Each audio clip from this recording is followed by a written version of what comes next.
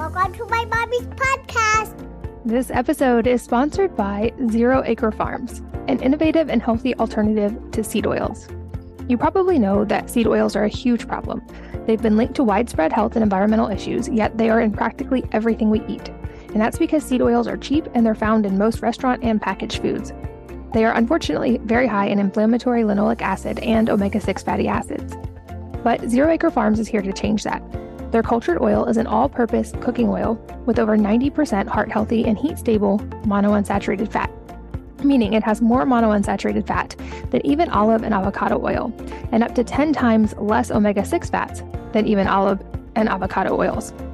Cultured oil contains less than 3% omega-6, while olive and avocado contain up to 21% or more. Their oil also has a high smoke point, 485 degrees, and a clean, neutral taste, making it perfect for everything from cooking to baking and salad dressings, and it serves as a 1-to-1 replacement for all liquid oils. It's great for frying, roasting, sautéing, stir-frying, baking, dressing, drizzling, and baking. I love the neutral taste, and I've been using it in my baking, in salad dressing, and even in homemade mayo. Since it's made by fermentation, cultured oil has a 10 times smaller environmental footprint than vegetable oils, and it uses 85% less land than canola oil and requires 99% less water than olive oil. Its infinitely recyclable aluminum packaging completely blocks UV light, which prevents oxidation, and it's gluten-free, vegan, and glyphosate residue-free certified and allergen-friendly, as well as Whole30 approved. 0 Acre Farms is offering you free shipping on your first order. You can get free shipping by going to wellnessmama.com/go/0 acre. That's ZEROACRE. Make sure to use the code WellnessMama at checkout. This episode is brought to you by Bon Charge, a holistic wellness brand with a huge range of evidence-based products to optimize your life in every way.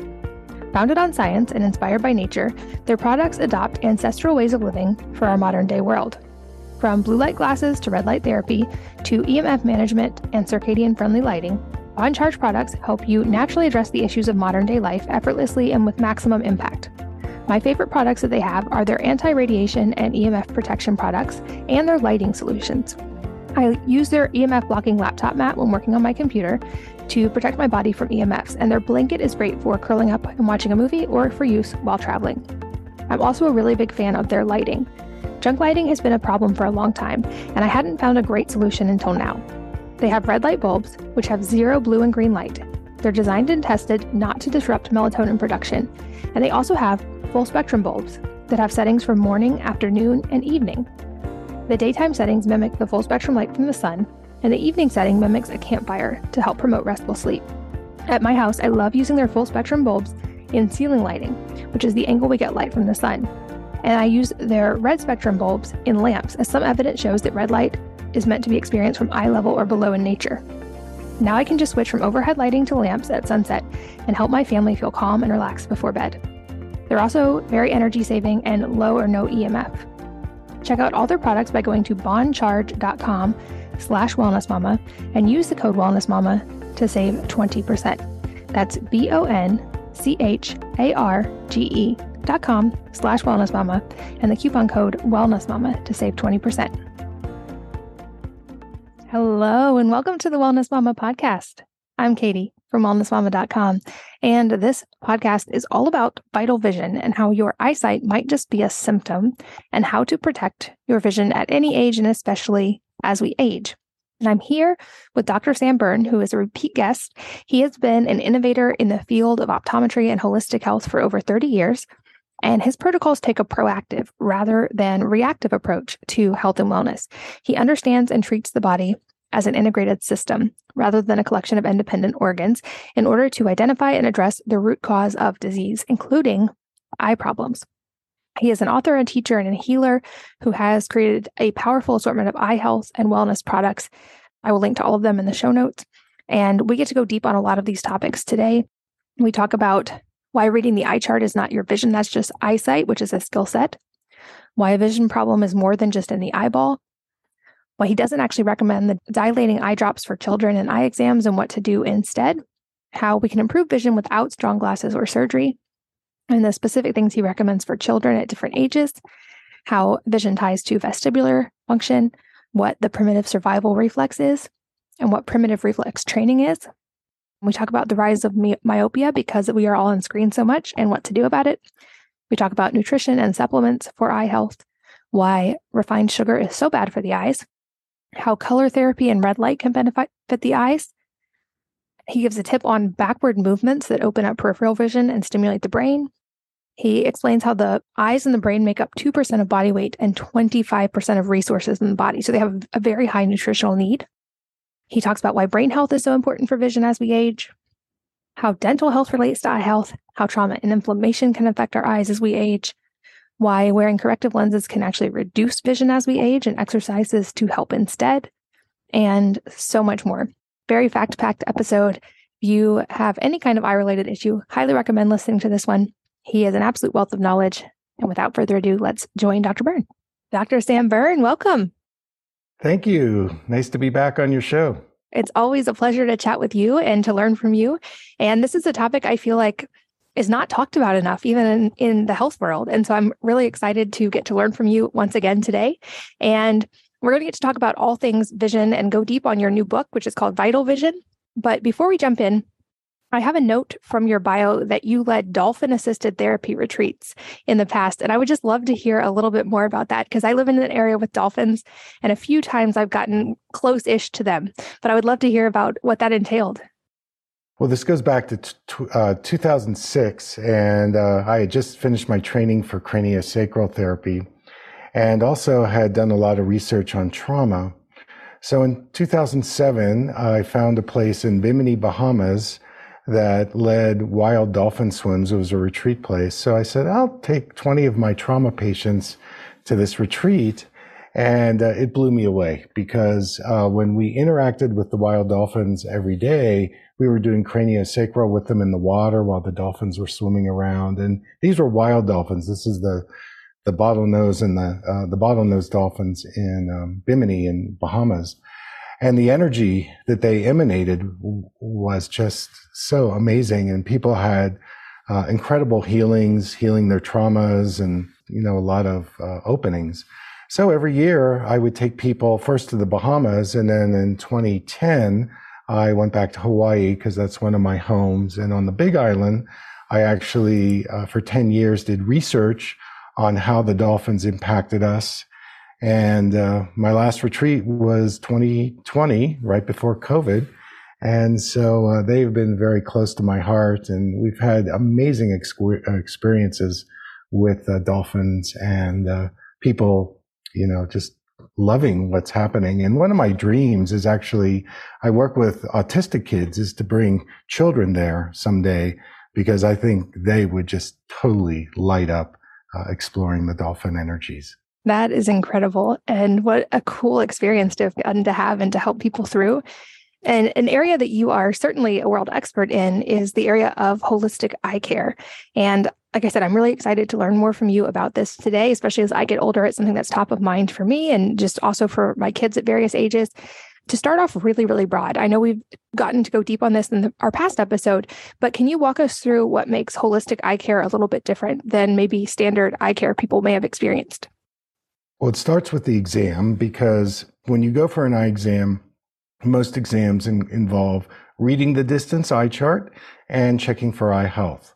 Well, reading the distance eye chart is not vision, it's your eyesight. So vision is a skill set. That's how the eyes and the brain and the body work together. And if you look at children's vision, there's a developmental process that they go through, and things like gestation, birth, and bonding, those imprints actually affect vision development. We know that the eyes originate from the brain, so every part of the eye is brain tissue. So you can improve vision at any age, and I love working with elders because, they receive a diagnosis like they're going to go blind, they've got cataracts, macular degeneration, and there's so many things that you can do, and the research backs it up, that you can actually improve your vision at any age. That is such a fascinating concept to me. And I feel like it's not what a lot of people are told. And I would love to understand a little bit more. You called eyesight a skill that is not the entirety of what vision is, but yet kids are tested on that, usually around kindergarten age, I think, and often given a diagnosis based on that eyesight test then. should we be looking at that differently, especially with kids? And if they have an issue that shows up in a vision exam, is there something that should be done differently? Well, I always say that a vision problem is more than in the eyeball. And especially in children, you have to look at the whole person. And that's why we take a very detailed history, and we want to find out, what was the birth experience like? Did the child crawl? Did they, integrate their primitive survival reflexes? That's a subject we can get into. So I've worked a lot with OTs over the years.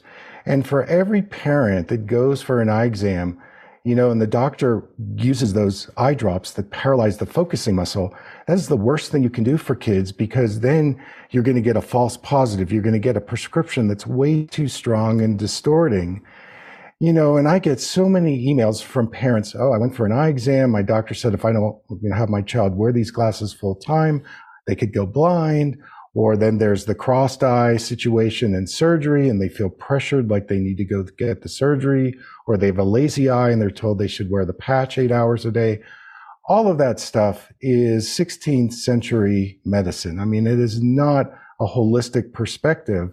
And with children, the physical eye therapy works incredibly well for helping them improve their learning, their coordination. So if I were a parent, I would be looking for a holistic eye doctor where we're testing visual skills, we're testing development, we're testing nutrition, we're looking at that, traumas. And so when you add all that up together, you don't have to go down that rabbit hole of just saying, oh, the kid's got these prescriptions or their eyes are only going to get worse.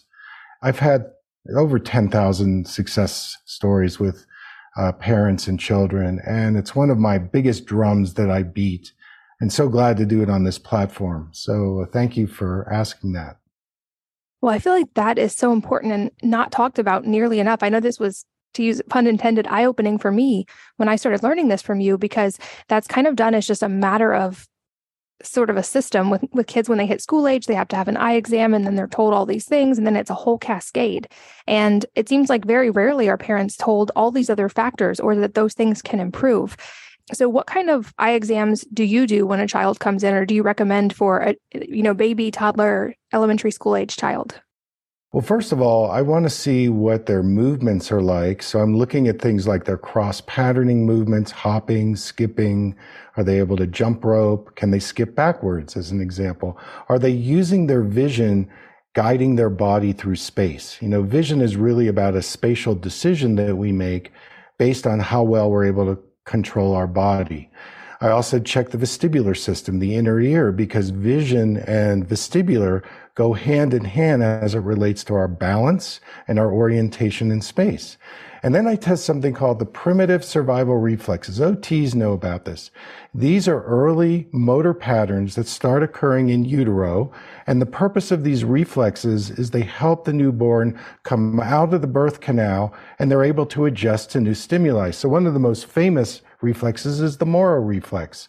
And there's this very strong correlation when those reflexes don't integrate and children developing vision problems. So we do a lot of primitive reflex integration in school-age children, and their visual system gets better. Their tracking, their focusing, their depth perception, their peripheral vision.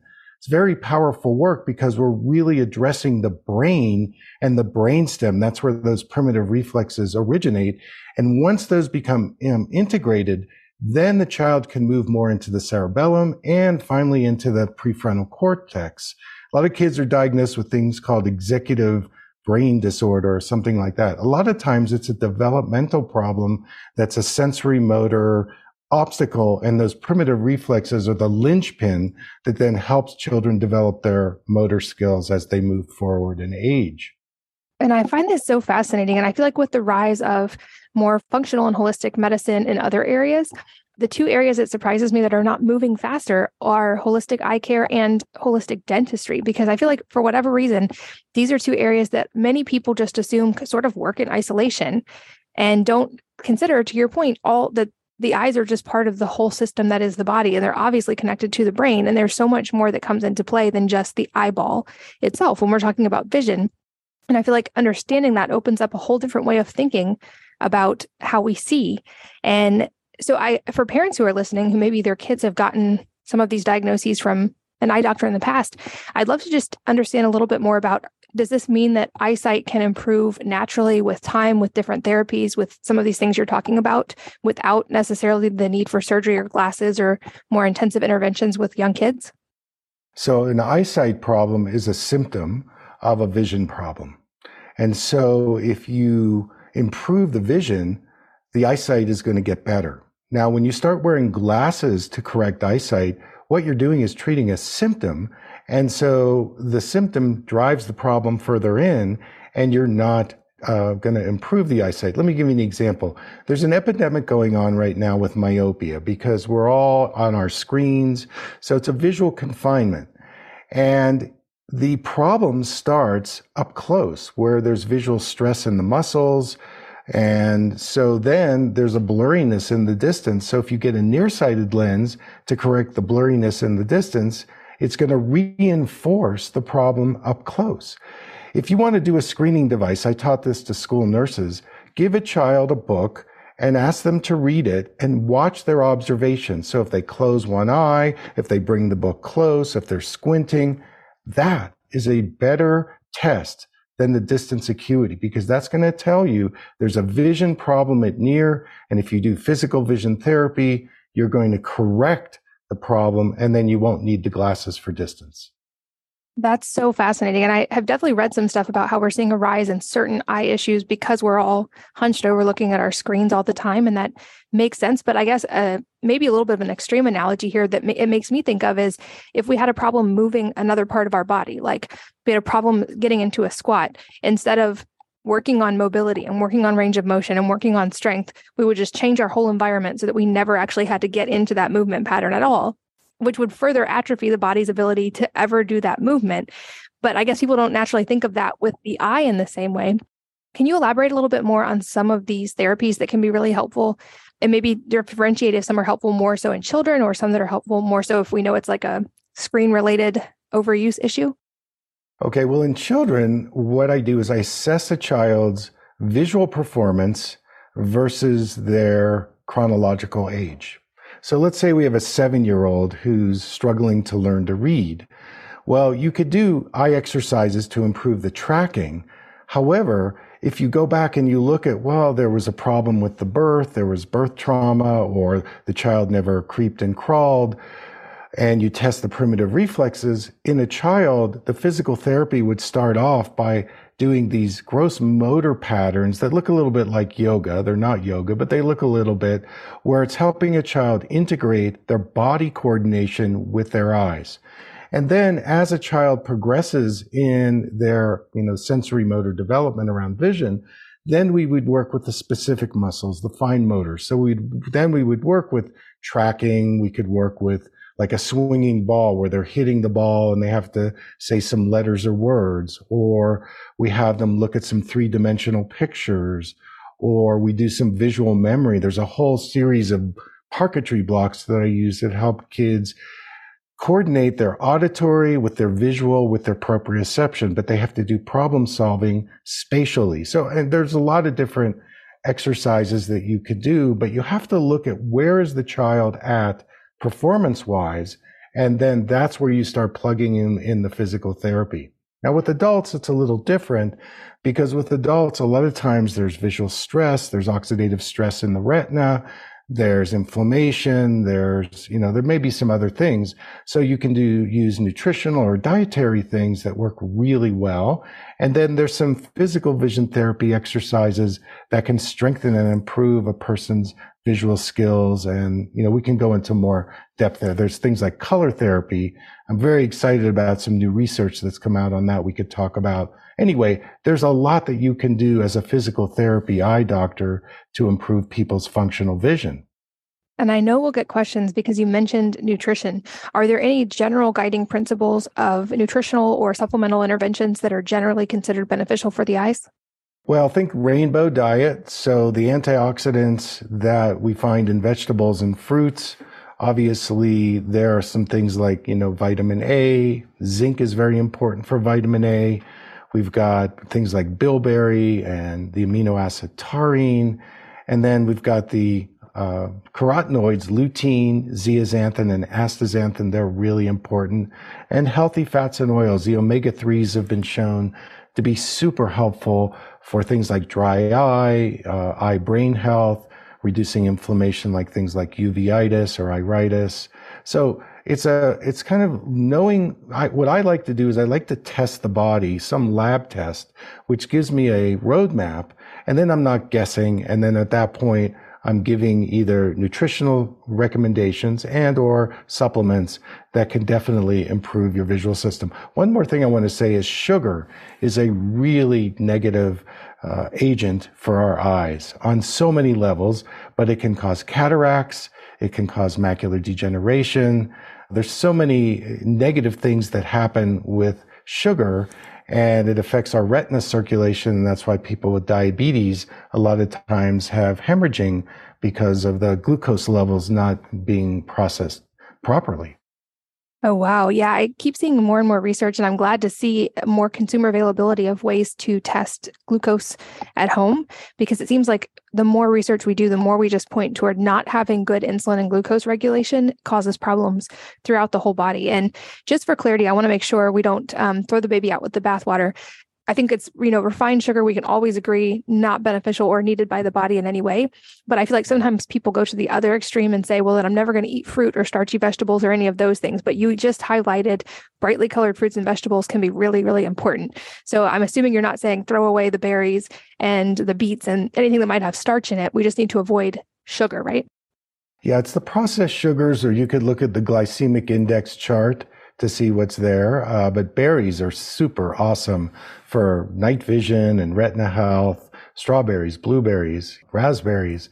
So I'm not throwing everything out. It's just the processed sugar is what I'm concerned about. But, for some fruits, go for it. They're really good for you.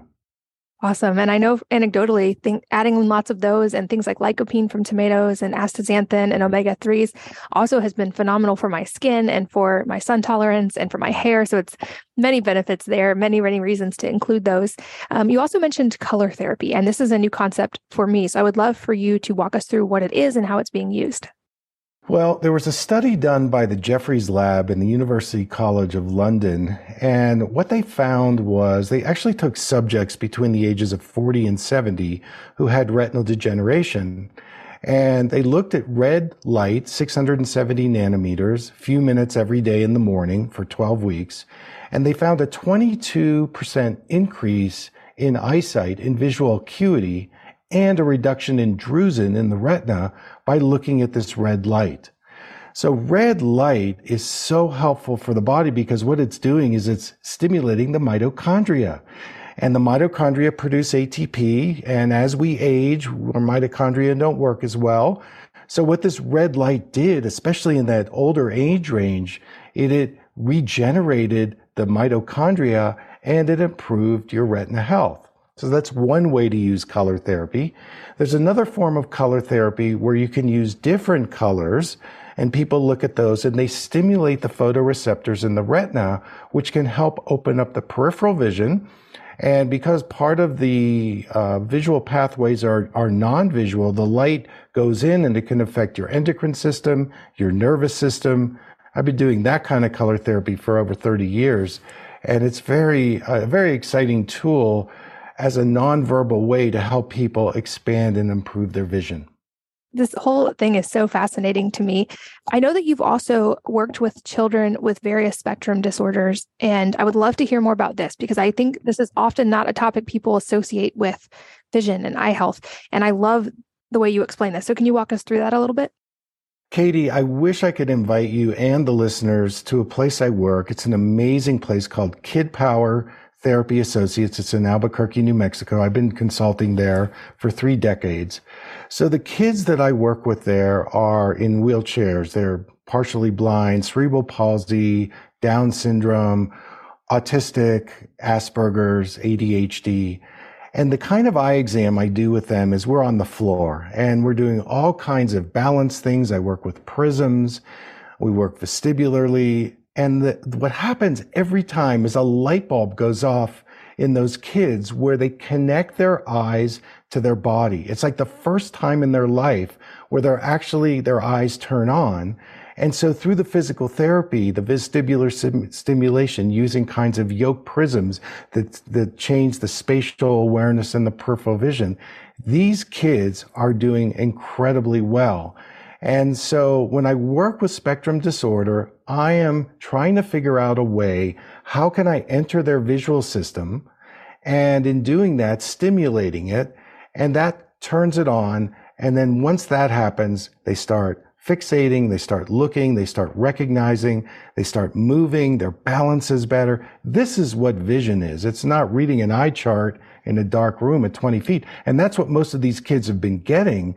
So they shut down and they've got really thick glasses. I take them off and I go, okay, now let's start, exploring. So it's amazing to see what happens when you expand the visual exam in this way. Even explaining it doesn't really do it justice. But hearing that explanation, I can only imagine how much more fun that is for the kids as well. Because I know my kids, when they've had to do the 5-year-old eye exam to check the box for school-related stuff, it makes them nervous. The whole environment is stressful. They don't like it. That sounds like the kid would feel like they're playing and be much more engaged and willing to work with you. And just to make sure I'm understanding on a general sense, so if a child has had an eye exam and maybe been told like your child has 20/40 vision or 20/60 vision, and so therefore your child needs to wear glasses, you're saying there's other things parents can research and look into with a holistic eye doctor rather than jumping straight into glasses or certainly anything more drastic than that? Or is it still a good idea to use the vision correction in the meantime? Well, it depends on the circumstances. I mean, if the board is really blurry and they need something, that's possible. It depends the kind of school they go to. A lot of parents now are homeschooling, as you know, and they're rejecting this idea that, what's even worse is when a child is 20/20 with their eyesight, but there's a vision problem. And so they kind of go, I know there's a vision problem, but he sees 20/20. I get that a lot as well. But I would encourage parents to seek out, to ask, go to my website. All my information is free. Everything is free. I've done hundreds of video blogs, podcasts. It's all accessing. You can even ask me questions and I don't charge for that. So, I can help you figure out what's the best course of action. And it's much better than just being told, hey, wear these glasses full time. And it seems like from the parenting side, I know I was inspired after our first interview to put things in my kids' way that led to good cross-body movements and vestibular based movements. So I've talked about this before, things like rings in their rooms they can hang upside down. We have swings, we have gymnastics tracks where they're upside down and bouncing and moving, and they bike around all the time. And also we talked about the importance of, not looking at a screen all the time. So we don't have screen time limits per se, but we always make sure we're interspersing outdoor movement, natural light, and activity with any time we're spending on a screen for school or for work or whatever it may be. And I feel like those things alone not just help kids not have like stress and tension in their head and potentially vision issues, but also just help them feel happier and sleep better. But it sounds like your work also is another check in the box for get morning sunlight. Get outside time, look at things in the distance, not just screens, move your body in a variety of ways that trigger your vestibular function and cross-body movements. Is there anything else you would add to that list as just general daily great practices for parents to do with their kids? Well, teach your children to motor backwards in an obstacle course. So hopping backwards, skipping backwards. Going backwards, when we start developing our back body, it opens up our peripheral vision. It stimulates the back part of our brain, which is our visual cortex. And it also stimulates the whole brain. Riding bikes, do an obstacle course, but make sure you're going slowly, because going fast or going one speed, your momentum is keeping you balancing. But if you start to go slowly, then you've got to develop better vestibular proprioceptive visual control. Visually guided and directed movements are really helpful, whether you're skiing, you're snowboarding, you're skating, those kinds of things. And then there is really, pretty ironclad research that spending, 2 hours a day outside actually reduces your risk of developing myopia. And looking in the distance, that's another one. So don't just stare at your screen. But that natural sunlight is so important for circadian rhythm, but it's also great for your vision. And the research validates that. So those would be some of the starting points that I would recommend for parents. I love that. I feel like kids would have a naturally fun time with that. And I'd be the one adjusting as a parent to feeling like, oh gosh, I'm walking backwards. But I will say even another reason to do it from just a joint health perspective, this was told to me by a physical therapist, is if you walk backwards, even on a treadmill where you don't have it on, but you're pushing and walking backwards, that actually helps your knee strength and your tendons as well, because we do so much forward movement. So this is another way to have it stack and get multiple benefits for your whole body out of one activity, which is awesome. And bonus points if we do it outside and get that natural sunlight as well. And we've talked about kids, and I feel like that's an important topic because that's where the whole eye test starts. But like you mentioned, we're seeing a rise in certain problems because of so much screen use. And also we're often told that eyesight just naturally declines with age. And I know you address this in a very detailed way in your new book called Vital Vision, but I would love to go deep on some of these topics now. Maybe start off by explaining to us what was the impetus for writing this book? Well, I've written other books, but because of my social media expansion, what we decided to do is we looked at the questions we were getting from our followers, and we took the transcripts and we decided to then make it into a book. And so the book is really designed to answer the most popular questions that people had on my Facebook Live, my podcasts, and so on. And so that's the basis of the book. And the number one question that people asked was, what do I do with my eye floaters? Number two question was, how do I reverse cataracts naturally? Number three was myopia, and astigmatism went with that. And then macular degeneration. And so that's the impetus of the book. And it's really fun to be able to create value for your listener or your follower. This is what they want to hear. So that's why I wrote the book. Well, on a personal level, it's a topic I'm excited to keep learning on, because now that I feel like I'm getting older, although I would like to say I'm getting younger because I'm getting stronger as I get older, it is top of mind for me that I would love to protect my vision. I've never needed any kind of eyesight help. I don't want to as I get older. So let's go into this. What are some of the ways that we can proactively protect our vision as we age, and maybe buck that idea that our eyesight's just naturally going to get worse as we get older? Well, the eyes and the brain make up 2% of the body weight and use 25% of the food intake. The University of Rochester has found that 50% of vision is in the brain. So addressing your brain health is important. Most eye exams are just looking at the eyeballs. So exploring brain health, exploring your nutrition, whether it's detoxification, head trauma, what do you eat? And to recognize foods. I used to have patients that would come in with cataracts, and I would just counsel them, get off of sugar, processed sugar, eat more healthily. I mean, I didn't even talk about things like glutathione and vitamin C, which are essential for reversing cataracts. And people's eyes would get better just by doing some general counseling on diet and nutrition. So I think it starts there, doing a self-analysis on how do you eat, what are you eating, what's your toxic load, what's your dental health, like you mentioned biological dentistry. Dental health and eye health go hand in hand. Head traumas, unresolved head traumas can affect the eyes. Inflammation creates oxidative stress in the eyes. So the thing is that you can work at that level, and then being very careful about what kind of lens prescription you're told to wear, because if you start wearing magnification lenses after age 40, your muscles weaken and you lose the flexibility. Or if you're nearsighted, start wearing a reduced prescription part of the day, or go without your lenses part of the day. That's a way for you to start improving your vision.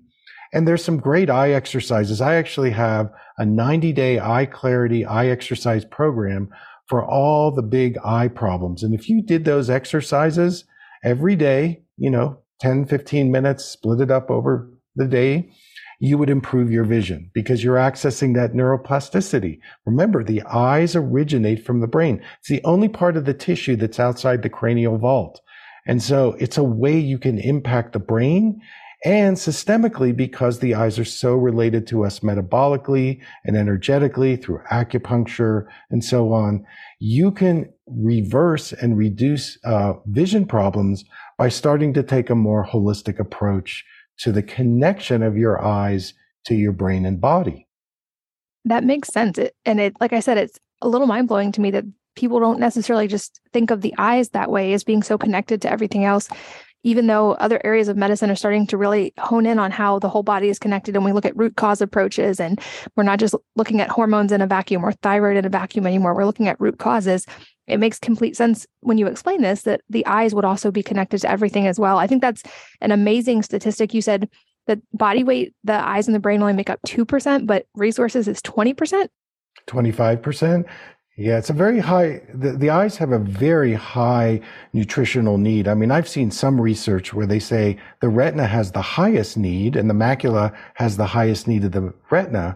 But in any case, it is a very energy driven part of our body. I think that's why that red light works so well, because it's all about the mitochondria. If you can increase mitochondria health, then the ATP gets better, the reactive oxygen species, that's the bad stuff that starts to occur when your eyes get oxidative stress, that goes down.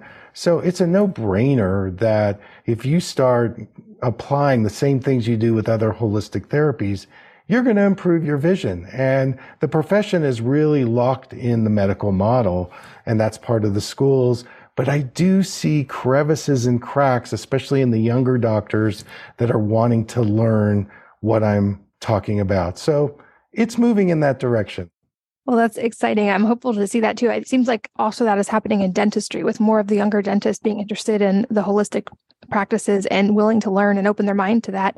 And I didn't know that about the retina having such a high nutrient demand, but it makes sense.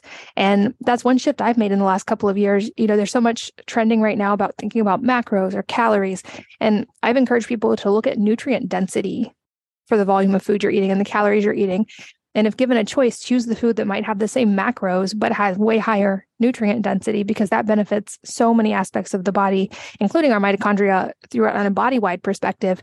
I would love to hear any protocols you have for red light therapy that are specifically helpful for the eyes, because I've talked about red light therapy and used it for years, but I've never used it specific to helping my vision. So are there any things to be aware of or do's or don'ts when it comes to that? Well, it's interesting. When I finished reading the research, there was a company in the UK that sold these glasses that were supposedly red light, but I couldn't get them. You know, they were hard to get. So I went back to my lab and we did a lot of research and development, and I actually made these red tinted glasses at the 670 nanometers that I now offer patients. And the protocol is very simple.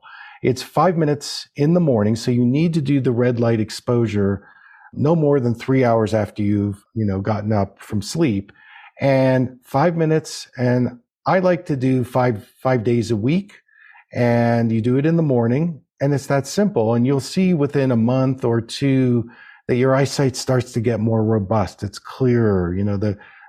Now with some people, like with macular degeneration, they're writing me and saying, geez, I don't need these injections anymore, or my eyesight is improving, or my visual field is getting better. So glaucoma and the drusen is another issue. So you can look through the red lens, but you don't need a bright light source. So you can be a dim light source. You don't have to look directly in the sun. But as long as you receive that light, and you don't want to do it while you're reading or exercising, it's better if you're just sitting and receiving the frequency. But it's that simple, and it works really well. And unlike some of these light boxes, which have been really bright, it's too bright for people. But this, you get to regulate the brightness, but you're getting that frequency right into the eye tissue, which is what is needed. For people who do have red light panels, is there any danger to the eyes from sitting not right against them, but within range of them and having eyes open? Is that still beneficial, or do they need to have a more like the glasses specific thing?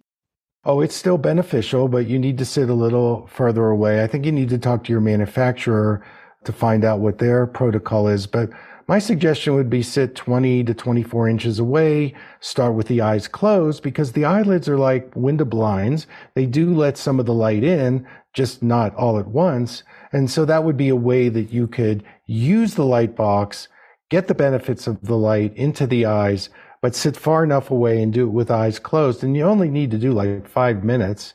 Remember, do it in the morning. And I think you'd be good to go there. That makes sense. I'm making notes here as well. This episode is sponsored by 0 Acre Farms, an innovative and healthy alternative to seed oils. You probably know that seed oils are a huge problem. They've been linked to widespread health and environmental issues, yet they are in practically everything we eat. And that's because seed oils are cheap and they're found in most restaurant and packaged foods. They are unfortunately very high in inflammatory linoleic acid and omega-6 fatty acids. But 0 Acre Farms is here to change that. Their cultured oil is an all-purpose cooking oil with over 90% heart-healthy and heat-stable monounsaturated fat, meaning it has more monounsaturated fat than even olive and avocado oil, and up to 10 times less omega-6 fats than even olive and avocado oils. Cultured oil contains less than 3% omega-6, while olive and avocado contain up to 21% or more. Their oil also has a high smoke point, 485 degrees, and a clean, neutral taste, making it perfect for everything from cooking to baking and salad dressings, and it serves as a 1-to-1 replacement for all liquid oils. It's great for frying, roasting, sautéing, stir-frying, baking, dressing, drizzling, and baking. I love the neutral taste, and I've been using it in my baking, in salad dressing, and even in homemade mayo. Since it's made by fermentation, cultured oil has a 10 times smaller environmental footprint than vegetable oils, and it uses 85% less land than canola oil and requires 99% less water than olive oil. Its infinitely recyclable aluminum packaging completely blocks UV light, which prevents oxidation, and it's gluten-free, vegan, and glyphosate residue-free certified and allergen-friendly, as well as Whole30 approved. 0 Acre Farms is offering you free shipping on your first order. You can get free shipping by going to wellnessmama.com/go/0 acre.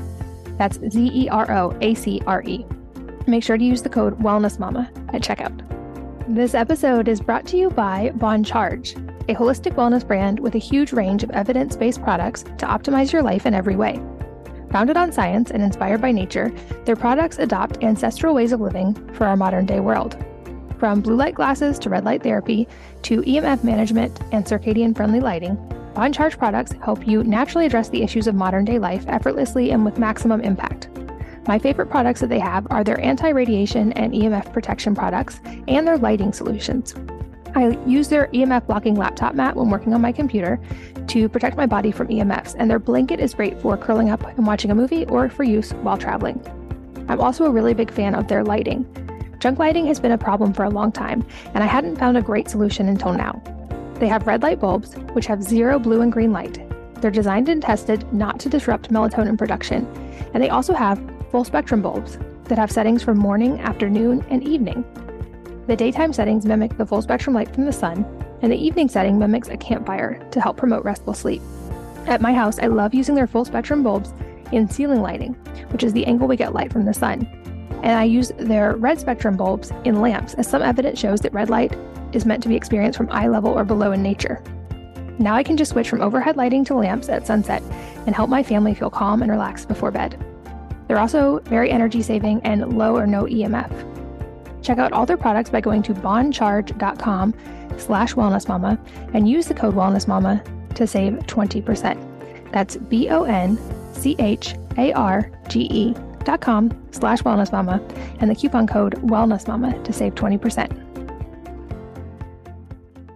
Are there any other kind of minimum effective dose or protocols when it comes to light, especially natural light, that are specific to the eyes? So for instance, I've recommended for years that people get a minimum of sort of 10 minutes of morning light exposure outside, not through a window. Doesn't have to be bright light. You're not looking at the sun, but just getting light in your eyes. And also a few minutes of midday sun, again, not looking at the sun, but just getting the light exposure to your skin and your eyes. Are there any effective minimal doses if people are trying to make sure that they're just being protective of their eyes when it comes to natural light? Well, again, there's some really good research papers that are showing that getting 2 to 10 minutes of morning sunlight improves your mood, so your dopamine levels, your alertness, and your memory. It also improves your vision and eyesight as well, but getting that morning light is so important for your circadian rhythms. Another thing I want to bring in is the fear that we have against blue light.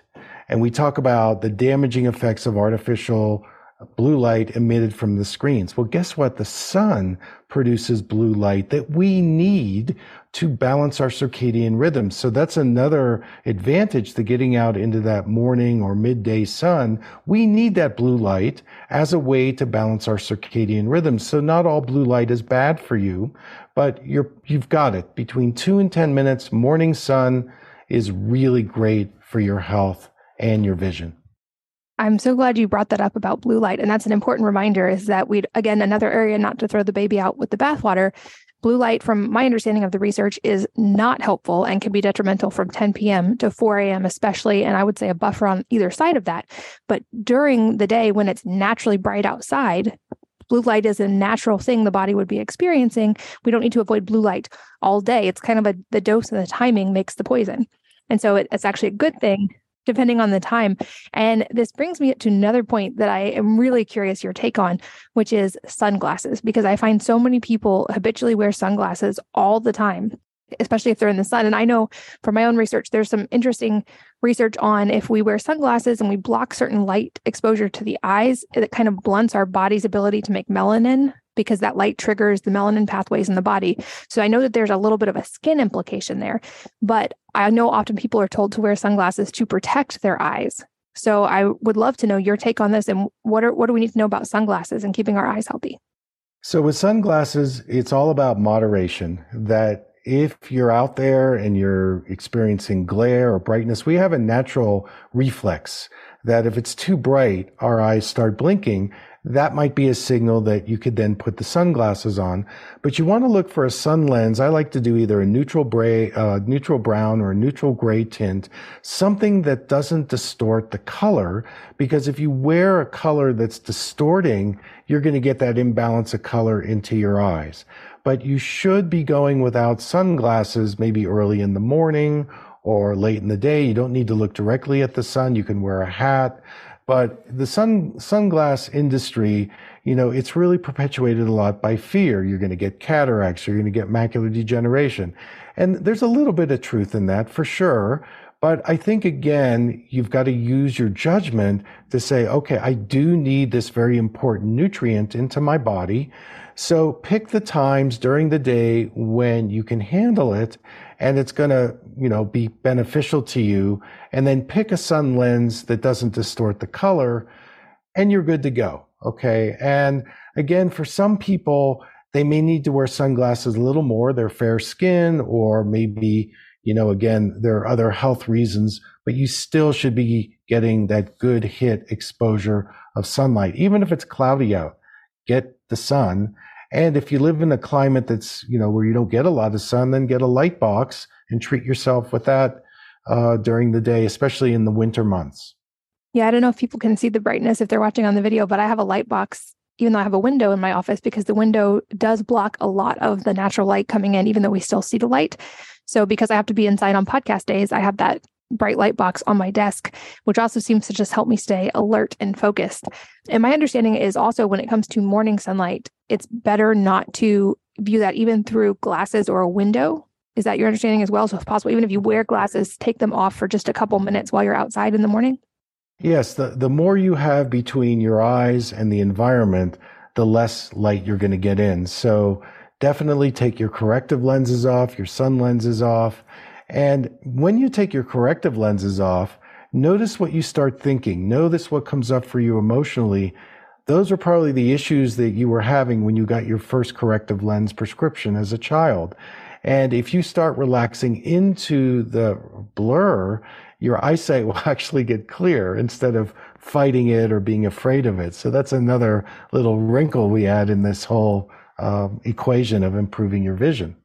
And if we talk about protecting vision as we age, I would guess there are a number of people listening who have had some form of surgery on their eyes to correct any particular problem.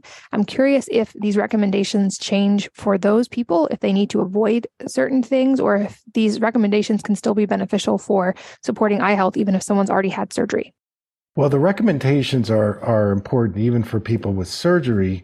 I think the thing with surgery is you're dealing with possible scar tissue, and also you need to keep your eyes hydrated and oxygenated with healthy, natural eye drops. One of the controversial things that I use is castor oil on the eyes.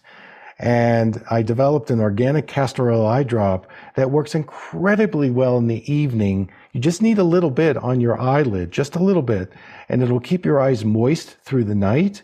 Studies have shown that castor oil eye drops reduce this condition called meibomian gland dysfunction. And this is an inflammation of the eyelids that causes dry eye. So using the castor oil at night, and then, of course, my famous MSM eye drops during the day. MSM is a sulfur molecule that actually hydrates and reduces inflammation. It's a collagen creator, and it's organic, and it's a great eye drop to use during the day. Okay, those are great things to use in addition. And scar tissues, I get that question a lot about the eyes. There's actually a digestive proteolytic enzyme, which you probably know, called serrapeptase. And there have been some small studies done on serrapeptase might actually help get rid of some of the scar tissue in the eyes. Now, this could take many months, but there are ways that you can start to look at improving collagen health in the eyes, and MSM eye drops and castor oil are ways that you could possibly do that. That's great to know. I'll make sure we link to all of those things so people can find them. I know you have so many courses and products. I'll make sure all those links for you guys listening are in the show notes at wellnessmama.fm. So you can find those all there, especially if you're on the go while you're listening, hopefully walking, maybe backwards outside.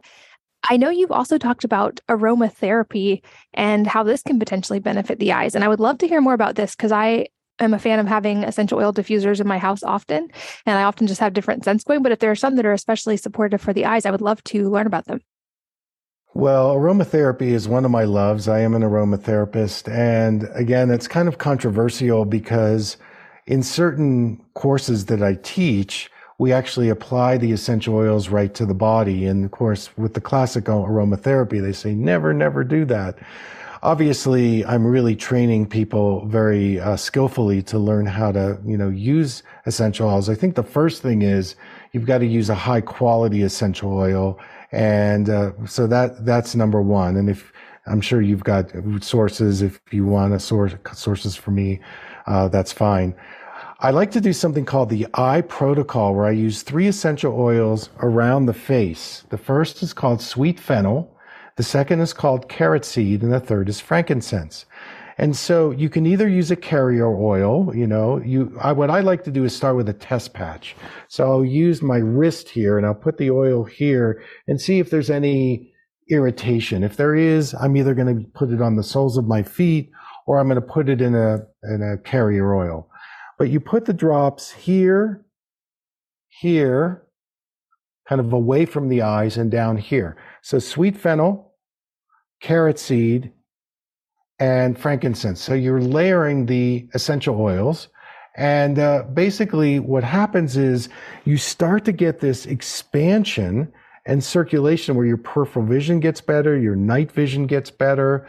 If you've got certain eye conditions, the oils will wick in from the back and come into the eyes. But you have to monitor it, because if it's too intense and you start getting burning, of course, you can use coconut oil to get rid of it, or you can just put those oils on the soles of your feet. That'd be another, or you could diffuse them as well. Also, I get into like heavy metal detoxification. So there's certain essential oils I use in a protocol would be laurel leaf, which is great for the lymph, patchouli, which is another one that's great for heavy metal detox. And maybe a fir, like a cedarwood atlas or a fir essential oil. So either I can do those on the soles of the feet or, on the abdomen.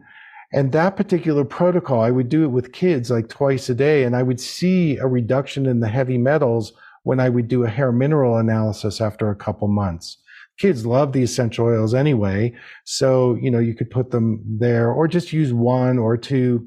Again, aromatherapy, there's an aspect where you want to learn what essential oils to use. And then there's an intuitive aspect, I think, because it's plant-based.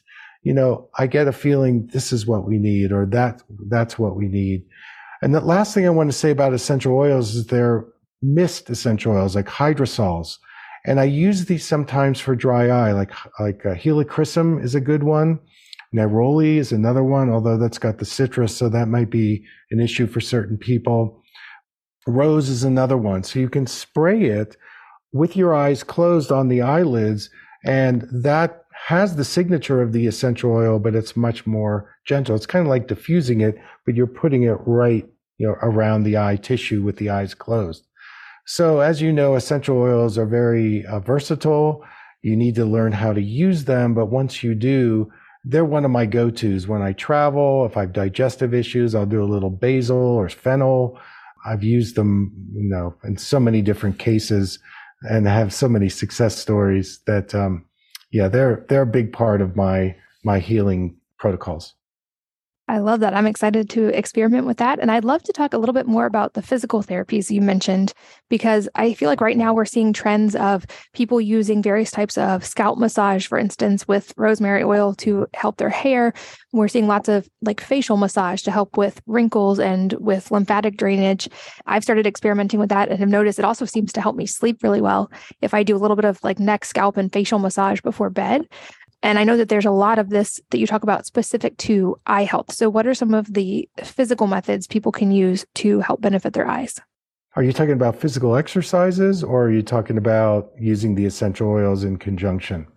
Well, maybe just about I know you mentioned craniosacral as one, but are there any things like, I know sometimes eye issues from our first episode can be related to tension in various parts of the body. Are there sort of like release massages or techniques that can be helpful in releasing that tension to help then the eyes? So again, this is a very famous one right now that I've been doing for 6 years. It's called the palm hum. So palming is a Bates method exercise, great exercise. You rub your hands together, cup your hands over your eyes are closed. But what I found in my somatic training is that when I add sound to my palming, my hands are like tuning forks, and the sound is going to go into the tissue here. And sound is one of the best ways to penetrate compressed tissue. Sound also will help expand your breathing, your inhalation and exhalation. So the exercise is called the palm hum. So on an exhale, you're inhaling through the nose. On the exhale, keep your mouth closed, and you make a humming sound like this, a low, pretty loud, robust sound. So I'm feeling the vibration here, and you do like 10 or 12 of those. And when you're done, your eyesight is going to be clear. Your breathing is going to be better.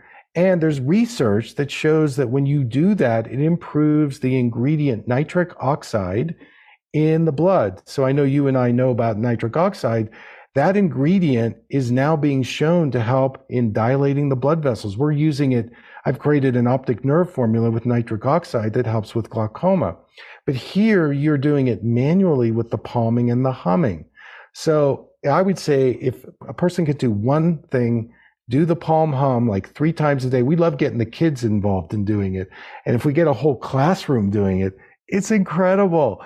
And, it just calms the whole energy down in the school. It's amazing. The teacher is like, wow, this is pretty cool. So that would be my one if somebody wants to do something like that. Awesome. And I know you mentioned you have so many resources available on your website. So definitely encourage all of you listening to check that out and to experiment with these. I always try to say in every episode that at the end of the day, we are each our own primary healthcare provider, and it's our decisions and choices and actions during any given day that compound and lead up to our health over time. And so I love that you put this power in the hands of people to actually be able to see changes for themselves, and that you help directly with more intensive problems or people who may have specific issues. So definitely, I know that you have so many resources on your website. We'll link to those. When does your book come out, and where is it available? February 28th is when it comes out. And right now we're just releasing it through my website, drsamberne.com. There's a pre-sale campaign we're doing. We're also doing some book events. So just go to my website and you'll find it. And we'll have an ebook and then eventually the audiobook as well. Wonderful. That link will be in the show notes as well. And speaking of books, I am curious if there is a book or number of books that have profoundly impacted you personally, and if so, what they are and why. Well, I was thinking about this. I was talking to my wife last night, and probably the book that really has impacted me, I've read it in the last 6 months, it's an old book. It's called Man's Search for Meaning. And Viktor Frankl, who was a psychiatrist who was in the concentration camps. And after he got out, he wrote this amazing book, which to me, the inspiration is that, you get to choose what your attitudes are and what your thinking is, no matter what the circumstances are. And we can complain about this or that, but, we do have the choice to choose how we think, what our attitudes are. And that's a big inspiration for me if I'm having a hard day or a hard patient or whatever. So I would say that's my most influential book as of late. I love that book as well. I wholeheartedly second your recommendation. And lastly, any parting advice for the listeners today that could be related to vision and eye health or could be entirely unrelated?